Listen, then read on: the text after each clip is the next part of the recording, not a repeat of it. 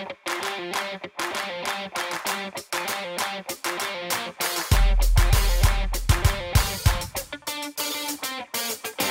welcome you back to Indianapolis, Indiana, and the official Titans podcast, better known as the OTP. Mike Keith with Amy Wells. Hello, Mike.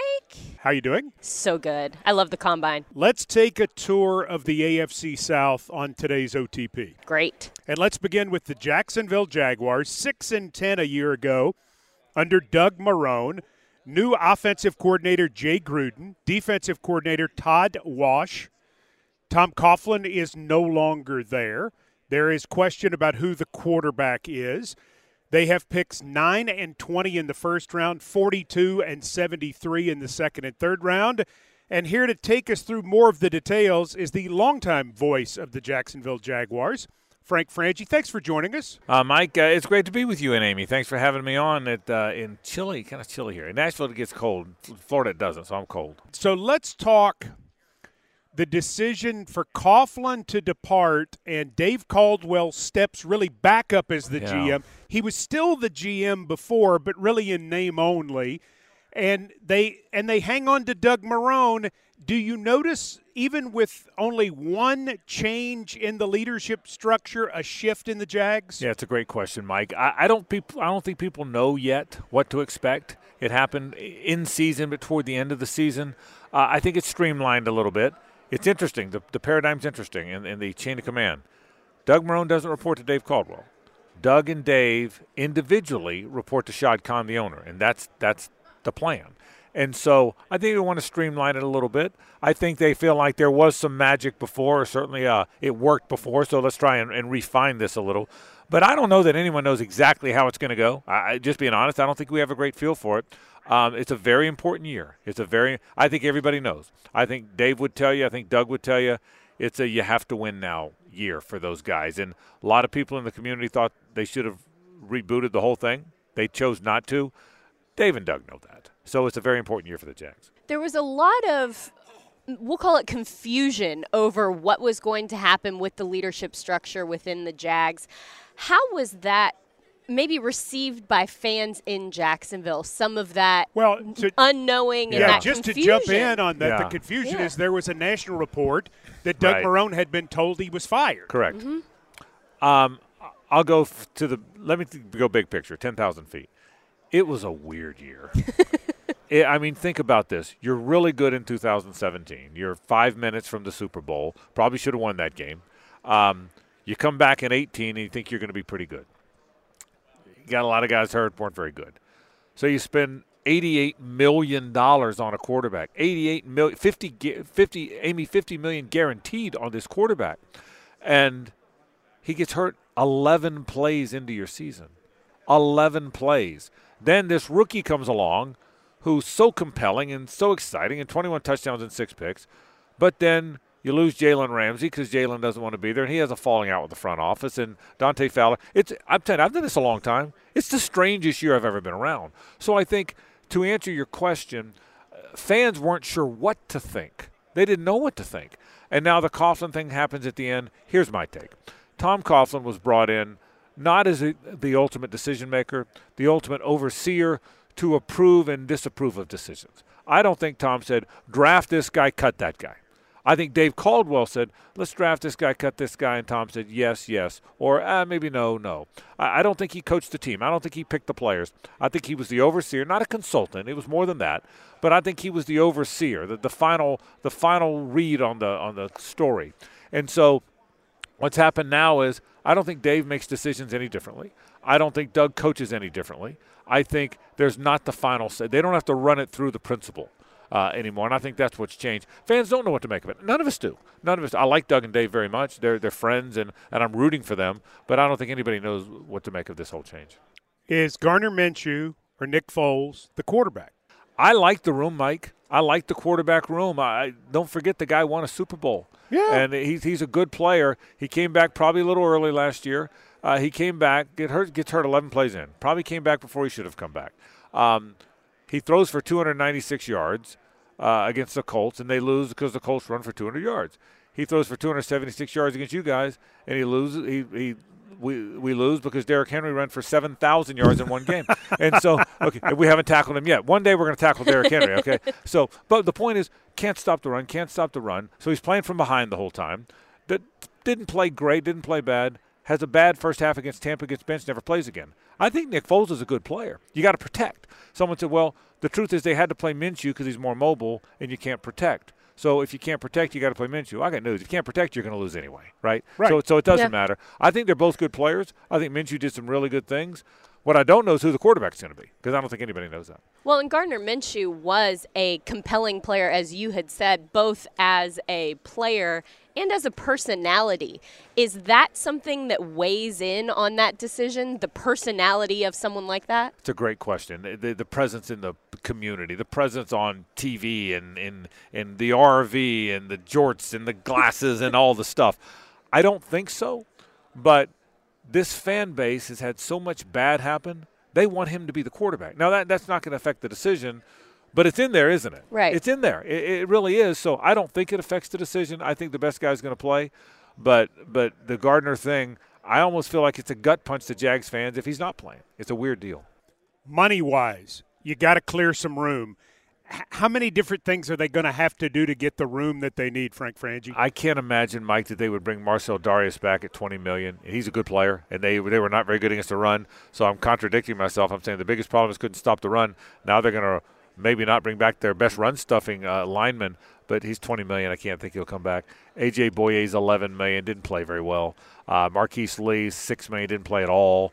Jeff Swaim, a tight end, $6 million, didn't play at all. So I think what's that? I just cleared 50. I think those are probably the guys. And I'm guessing. I don't know that, but I'm guessing those are the cuts you make, and all of a sudden you got a little room. I think it'd be hard to bring those guys back. Do you think that free agency is where the Jacksonville Jaguars are going to fill some of those holes and start to build this team to what it needs to be? You know what, Amy? I think they're going to try and find a tight end in free agency because rookie tight ends take a while. So I think my guess would be tight end and then some periphery guys. But you got to build through the draft. They picked 9th and 20th. That's why we're here, because they had 2 picks in the top 20 for crying out loud. So they picked 9th and 20th. They pick again 40th.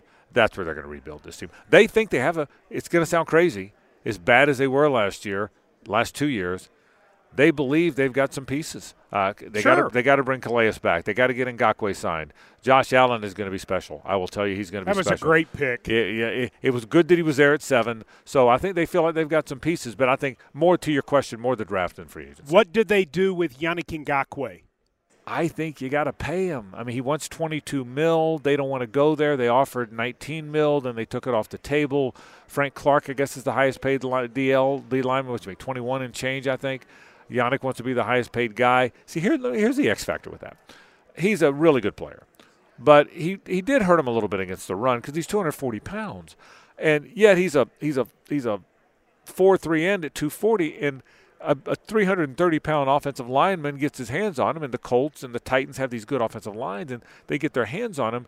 He's hurt. I think, we talk about the great pass rushers in the league. People talk about Lawrence Taylor, Reggie White. Well, they're two entirely different guys. Sure. Reggie White's a 295-pound defensive lineman. Lawrence Taylor's a 245-pound linebacker. Well, I think Yannick's the latter more than the former, but you got to let him play like that. You can't line him up as a 4.3 end, and I think that's worked against him. But to your question, I can't imagine, even if they have to tag him, I can't imagine they'll play next year without Yannick Ngakoue. They don't have enough good players to get rid of one of their very good players. Give me your top 3 needs for free agency, or did I take yours? That was going to be my question, Okay. my key. I'm sorry. I love it when that happens. Frank Frangie, Yeah. Jacksonville Jaguars, top 3 needs Yep. for free agency and or the draft. They have no tight ends.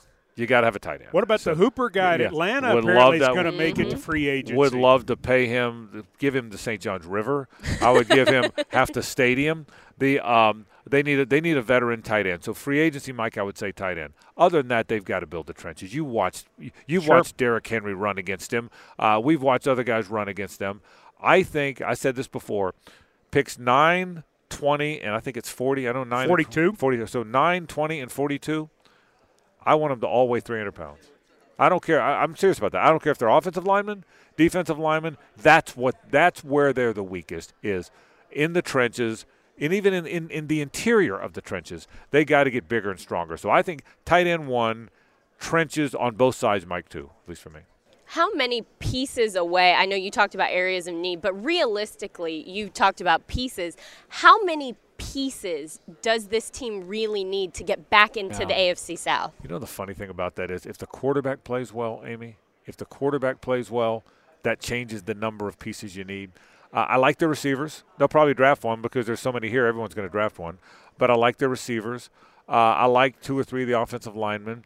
I love the running back. You know, he doesn't get enough. He really bounced back. He had a bounce back year. Leonard Fournette had a really good year last year. Doesn't get a credit. So I think they're okay there. Their ends, if you have Calais Campbell, Yannick Ngakoue, and Josh Allen, Miles Jack's pretty good linebacker. They've got pieces. They need one more linebacker. They got to figure out cornerback because A.J. Boye didn't play very well.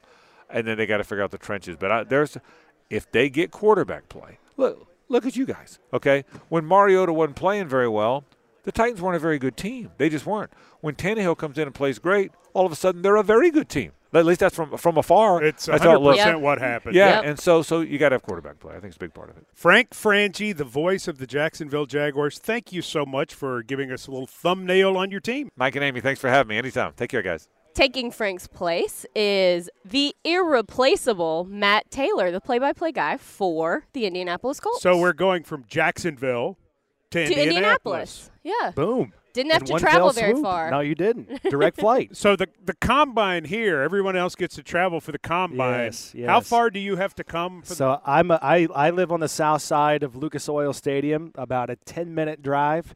So if you just go south on West Street and just keep on going 10 minutes south, I'm right there. So do you get to fill out an expense report this week? I wish. Yeah, I wish. Go. I think he just invited us over for dinner. I would love heard. to have you guys over. In all seriousness, I don't know how long you're here, but Friday night or Saturday night, I would love to have you guys over. Sounds good. You got to put up with a screaming 3-year-old. That's okay. I don't know if you can handle that or not. Oh, I don't mind. I've done that. That's over for Mike's me. over it. But I love having home field advantage, so to speak, for the combine. I get to go home, sleep in my own bed, hang out with my wife and family, so it's great. That's nice. Yeah. All right, so let's talk Colts here. Indianapolis Colts in 2019, 7-9. Frank Reich completes his second year. Offensive coordinator is Nick Sirianni. Defensive coordinator Matt Eberflus. Everybody back? Yep. And any major staff changes? They changed out the wide receiver coach. They brought in Mike Groh from Philadelphia. Yeah, okay. Former offensive coordinator. Exactly. So he and Frank Reich know each other very well. And according to Frank, Mike really contributed a lot with the Philadelphia Eagles 2 years ago or 3 years ago when they won the Super Bowl. So when he became available on the coaching free agent market, so to speak, they snatched him up. And they also moved the wide receiver coach from last year, Kevin Patullo, into a new expanded role. And that new role is going to be, make sure I get this right, it's passing game specialist, passing game coordinator for the offense, which it makes sense because that's a major focal point for the Colts this offseason is getting more efficiency, more contributions from the quarterback, the receivers. I mean, they averaged under 200 yards passing last year, which just isn't going to cut it, even though the Colts were a top 7 rushing team. You just have to be able to throw the ball more consistently than the Colts did last year. So it makes sense they're focusing more of their coaching staff on getting better to help whomever plays quarterback. All right, year. Matt, 5-2 through 7 games, only win 2 of the last 9. What did you feel like happened that went wrong down the stretch for the Indianapolis Colts? Well, a lot. I mean, you look at all 3 phases. You had some really up and down play on special teams. Adam Vinatieri by far had the worst year of his career. He missed 14 kicks, 6 extra points. It just sort of came out of nowhere. And of course, he's a free agent this year, so everybody's wondering whether or not his career is over, or at the very least whether or not he's going to come back and play for the Colts. On offense, I kind of just talked about it. They had some really inconsistent play from the quarterback position, and then they had just a litany of injuries on offense to their skill spots. I mean, Eric Ebron goes on IR. T.Y. Hilton misses, 8 or 9 games.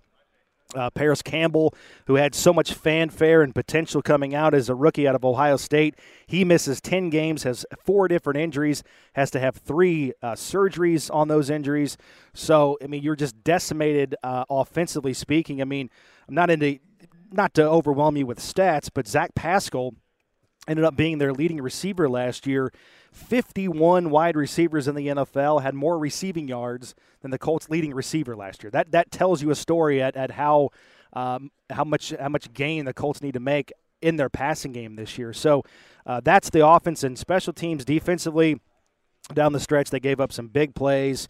You know, Ryan Tannehill had the huge bomb late in the game, the second time the Colts played the Titans, and that was kind of the theme down the stretch.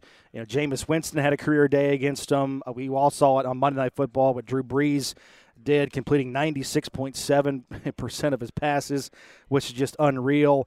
You know, Gardner Minshew in Week 17 had a big game against him. So the defense in the passing game allowed some chunk plays the last 5 weeks that weren't there the first 11. So it was really at the you know, as soon as the calendar hit November, things just they spiraled out of control for the Colts.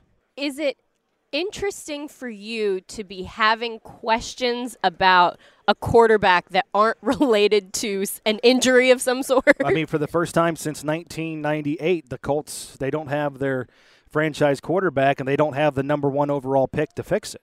You know, so I guess, you know, some people around town are saying, welcome to life in the NFL. This is what most franchises have to do. Yeah, you guys get to have 2 once-in-a-lifetime quarterbacks. No question. Yeah. So, I mean, Andrew Luck, it's still a lightning rod topic around town here. I mean, most people are still having a hard time coming to grips with, hey, I can't believe it happened. And to some degree, I think the Colts, you know, Jim Irsay talked about that. They're still kind of in disbelief as well. But as soon as that happened, you have to go to work because you're playing a game in 2 weeks, and you got to roll with the cards you're dealt there, so to speak, with Jacoby Brissett, and it worked out the way it did. So, you know, the internal balance going on with the Colts right now is, does Jacoby Brissett have a higher ceiling than he showed last year? In a lot of ways, last year was his first time being the guy, the starter, the unquestioned quarterback for a franchise.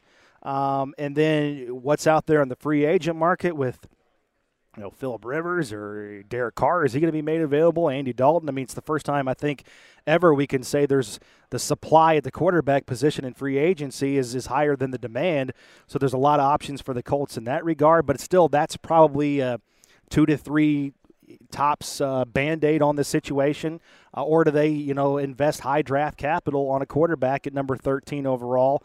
Or would they move up to grab 2 in the top 10 or top 5, or, you know, it's just really, really interesting to talk about the quarterback with the Colts, considering, to your point, Amy, we've gone 20 years knowing who's going to play quarterback for this franchise. The Colts haven't drafted a quarterback since 2012, the year Andrew Luck came out. They're the only team in the league that can say that, or that has gone that long without drafting a quarterback. I say in all reality that probably changes this year. Taking care of the quarterback is super important, and left tackle Anthony Costanzo could be a free agent. Is kind of getting a deal done with him and solidifying that spot one of the top priorities this offseason? Well, Chris Ballard met with the media today, Tuesday, at the Combine, and one of the leading stories was he has talked to Anthony, and he's confident that he's going to come back to the Colts. So that's a huge sigh of relief for, you know, Chris, the franchise, because you got an offensive line that's arguably one of the best in the NFL. All 5 guys started intact together. Most of them didn't miss a snap all year, which is just unheard of. It's the first time since 2000 the Colts can say that, playing all 5 guys every game. It's just there's so many things the Colts have to do this offseason. Had Anthony Costanzo retired, it just would have added another level, and that was a huge if he's going to come back. Now that we know he's probably coming back, you know, it solidifies your left tackle spot at least for next season, so you don't have to, you know, potentially draft or, you know, allocate a lot of draft resources for that. So it opens the door for going after more positions of need in the more immediate future, like I talked about, a playmaking wide receiver or a defensive lineman up front when they play the 4-3 defense. So maybe they get an impactful 3 technique, a guy that can clog up the middle and generate more of a pass rush than the Colts got last year. So Anthony Costanzo coming back is a huge home run as far as the offseason goes for the Colts. And the good news is you talk about all of that from the Colts' perspective, you got a bunch of money. Got a lot of money. Bunch of money. And so you could go from, 7, like I said, if you make some kicks, play better defense, the Colts are easily 9-7, 10-6. Maybe they make the playoffs. Maybe they win the division. But we always like to play the coulda, woulda, shoulda game. When it's all said and done, you're 7-9. But like I said, they've got 13th overall pick, which is much higher than they're used to drafting, so they can get some impactful players through the draft. They've got 3 draft picks in the top 44. They've got 2 second-rounders, so they got some equity to play with if they want to move up. Plus, you talked about all the money they have in terms of the salary cap, the most money in the NFL. But we know Chris Ballard, even with that, he's not going to overspend. He's going to set a value on guys, and if you want more than what we're in, than what we have allocated towards you, then we feel good at night knowing that we're going to sleep well and we'll have another option. We'll go to plan B, plan C. But I think this offseason feels different to me. This is just me talking. My gut reaction is I think the Colts will be a little bit more aggressive in free agency. They've got the infrastructure. They've got the core pieces they've built through the draft the last 3 years to be able to, I don't know what the right word is, accommodate or welcome in more big-dollar free agents. So I think the Colts are going to make a little bit more of a splash this offseason, both in free agency and the draft. Like I said, some point in the draft, I think a quarterback comes to the Colts. Matt Taylor, voice of the Indianapolis Colts. Thank you for stopping by. My pleasure. It's your as always. home here in Indianapolis. Love talking to you guys. And we look forward to dinner Friday night at your house. Yeah, we'll be there.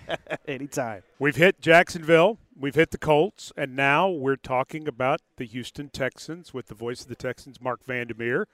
Thank you for joining Amy and me. We appreciate it. Last but not least, I hope. That's exactly how we look at it. The grand finale. Another 10-6. Yep. Another division championship. A lot of good things have happened for the Houston Texans in recent years. Same fate we did, ran into the Kansas City Chiefs. Yes. Had a lead like we did. I know it wasn't good for you either. No, it wasn't. It wasn't our favorite. Yep. Nope. But still, another successful season and a year where, there were some things that went against the Houston Texans, had some injuries, fought back, and found a way to win the division. Probably one of the more gratifying years that you've covered the team? Well, I think up until that last game, right? Because every year is different. Bill O'Brien always says this, and it is for every team. You look at some of the records, they might end up the same, but how you get there, the path to get there, as you well know. So I thought this year had some really great things because they beat the Chiefs on the road in the regular season. They beat the Patriots at home for the first time in 10 years. They beat New England, and that was a huge game on a Sunday night. Awesome. Went to London, blew out the Jags. That was a great trip. So there were some memorable moments for sure. Went out to the Chargers and beat them out there, which at the time it was week 3. It felt like a bigger win than it turned out to be. But beating really good quarterbacks has been a problem in the O'Brien era, and they finally got over the hump in many ways this year doing that. Now the problem was you lost to Kyle Allen and the Carolina Panthers. You lost to Drew Lock and the Denver Broncos a week after the nice win over the Patriots. So there was some inconsistency. But at the end of the day, 10-6, win the division, rock and roll. And here we are in the postseason, down against Buffalo, came back to win in overtime, and then the disaster against the Chiefs. And I call it that because within the context of that game, when you're up 24-0, you hope you don't lose by 20, which is what it turned out to be. But glass half full. Glass is 80% full, Mike and Amy. This is a wonderful era of Texans football. You got a quarterback, you got a really good team, you can reload every year and consider yourself a contender not only for the division but maybe for the whole AFC. Being consistent division winners, what is it going to take for Houston to make that jump to achieving the goals that I'm sure they want to achieve? Well, I think that look at the Titans run. You have to get hot. You have to have something going for yourself. I think that with the Titans, it kind of reminded me of like an NHL playoff run where you have a really hot goalie. You have Derrick Henry and the difference he made performing at that level for that team, the way Tannehill was operating, and you got hot. You beat New England. You beat the Ravens. It was awesome. And it's funny because when you look at it on paper, it's like all you got to do is win 2 games, and you're in the AFC Championship game. You got a shot, right? And if you win that third, well, look where you are from there. But as we all know, these are giant mountains to climb, every week when you're in the postseason, and the Titans were able to do it. I think the Texans have to get on a roll like that. Win consecutive playoff games. What's it going to take? You're going to have more clutch play. You're going to have a way to, look, offensively, sometimes you just have to take over the game. Even when your defense isn't playing well, you have to matriculate the ball down the field, get first downs, keep scoring. Look, even a field goal, even something to answer. Like when the Chiefs were starting to get back into that game in the divisional round, the Texans, even a field goal at one point might have been a big plus, but they went 3 and out after giving up some devastating scores, and it cascaded from there. It was just terrible. Secondary going to be the story of the Texans offseason? I think so, because you have an unrestricted free agent in Bradley Roby. You have Jonathan Joseph, who's played for a long time in the National Football League. Great player. And he's wonderful. I don't even know if he's done or not or whatever. I mean, I'd love to see him come back. I mean, I love J-Joe. But I think you're going to have to look there to improve. They traded a third-rounder during the season for Garyon Conley, first-rounder for the Raiders formerly. And I think that he'll help this football team, but you need more than that. Lonnie Johnson in year 2, you need more than that. So I think they'll look in the secondary free agency and in the draft, and they're really sort of not streamlining, but redefining what they're looking for in players. It's gotten more to Bill O'Brien's liking, I think, every single year he's been there. It's been 6 years now. He's going into the 7th season. But now with Jack Easterby and he doing it together, I really think you're going to see even more focus on a particular type of individual that they want in the building. They've had a lot of good players. They've had a lot of success under O'Brien. 5 winning seasons in 6 years and the playoff appearances and everything. But obviously, to Amy's point, they want more. Describe that player. What does that player look like in Bill O'Brien's mind? They say smart, tough, dependable. And look, if you're from the Patriots tree, you're looking at guys like that. I think it's a familiar. We've heard that. We've heard that before. Well, and I think what that means is, and we've all debated what that means, is guys who love football, who love to practice, okay? And look, the injuries, they're going to happen to people. But are the injuries happening because of somebody not rehabbing well or not taking care of their body or whatever? And look, certain things are out of your control. We get it. But I think they're looking for guys who are just totally focused, committed on professional football. That is their passion. That is their life. While they're in this league, that's what they're going to do. They're going to be there for the offseason program. They're not going to be a problem around the locker room. And they're going to be smart enough to be able to adapt in game week. And what I mean by that is, if you look at the Patriots and some of the guys that have killed us over the years, like Chris Hogan and, even Edelman is a terrific player, right? This is not a guy that you would project. I mean, look at where he came from. Sure. It's not like he comes into the league and he's a top 10 draft pick, okay?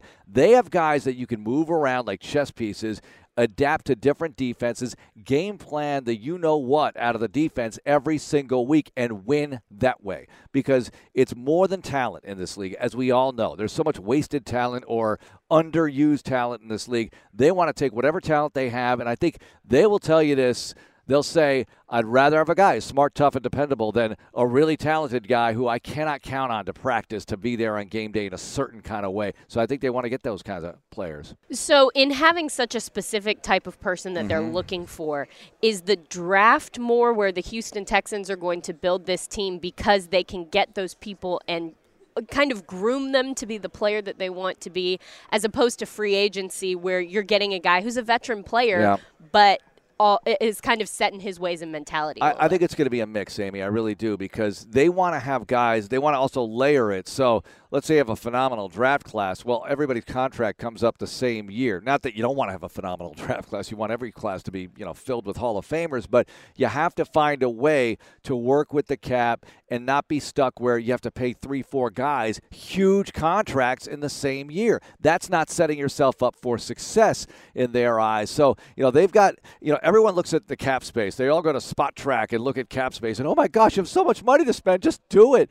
Well, you have Watson, who's coming up pretty soon here. You have to pay Laramie Tunsil. They've got guys they've got to compensate. And once you start writing those checks, oh my gosh, we don't have much left. Talk to the Vikings a few tables over from here, and they'll tell you what a bad cap situation is. It's really difficult. So they want to be very careful with that. So I think it's a mix. Drafted players, some free agents, and they look to build that middle class. A lot of people, it's the 80-20 rule. Yeah, that 20% is going to make 80% of the money. I know those are not real numbers, but it's kind of like that in the National Football League and a lot of professional sports. But that middle class, that tier of players between your 10th player on the roster and your 40th, those are the guys who have to be right on it, winning you football games week in, week out. Look at the Patriots. How many times did a Patrick Chung make a big play in a playoff game? Well, you're not sending him to Canton, but that guy, a player like that, comes up big, and I think those are the kinds of players they're looking for. All right, so no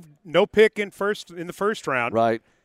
Only pick on day 2 is 57. Do I have that right? No, they have a second and a third. Okay, they do have a third. Okay. Yeah, they have a third because look, the compensatory picks are going to come in soon enough, right? Oh, so they'll have a compensatory. No, I forget how it shakes out, but they traded one to they were going to have 3, okay? But they traded one for Duke Johnson, one for Conley, and there's going to be one left after it's all said and done. Now, they have a second-round pick because they did trade a 2 to Miami in the Tunsil deal, but that 2 belongs to next year. So next year they don't have a first or a second as we stand right now. But one thing about Bill O'Brien as the general manager, Bill, he's been aggressive. I mean, he's made things happen. So I have no idea what he's going to do. And I think it's going to be really exciting for the fans to see him go after things, whether it be picks, players, whatever, to see what he does as a GM. The deal he made for Tunsil and Kenny Stills right before the opening bell of this season was a blockbuster deal. And I think had they not made that deal, that win total would look a lot different. Yeah, you don't win the division. Yeah, probably don't. I mean, they needed a left tackle. Sure. He said, you know what, we can't wait. We can't wait for these rookies. I'm not going to piece it together. Let's go get a guy that we can have for a decade. Well, and especially when you're close, like what the tech. I mean, if I told somebody tomorrow that the 2021 Super Bowl champions are the Houston Texans, nobody would think that was an outlandish statement. You're in that conversation, and the minute you're in that conversation, you're close. Right. And can you, as you said earlier, get hot at the right time?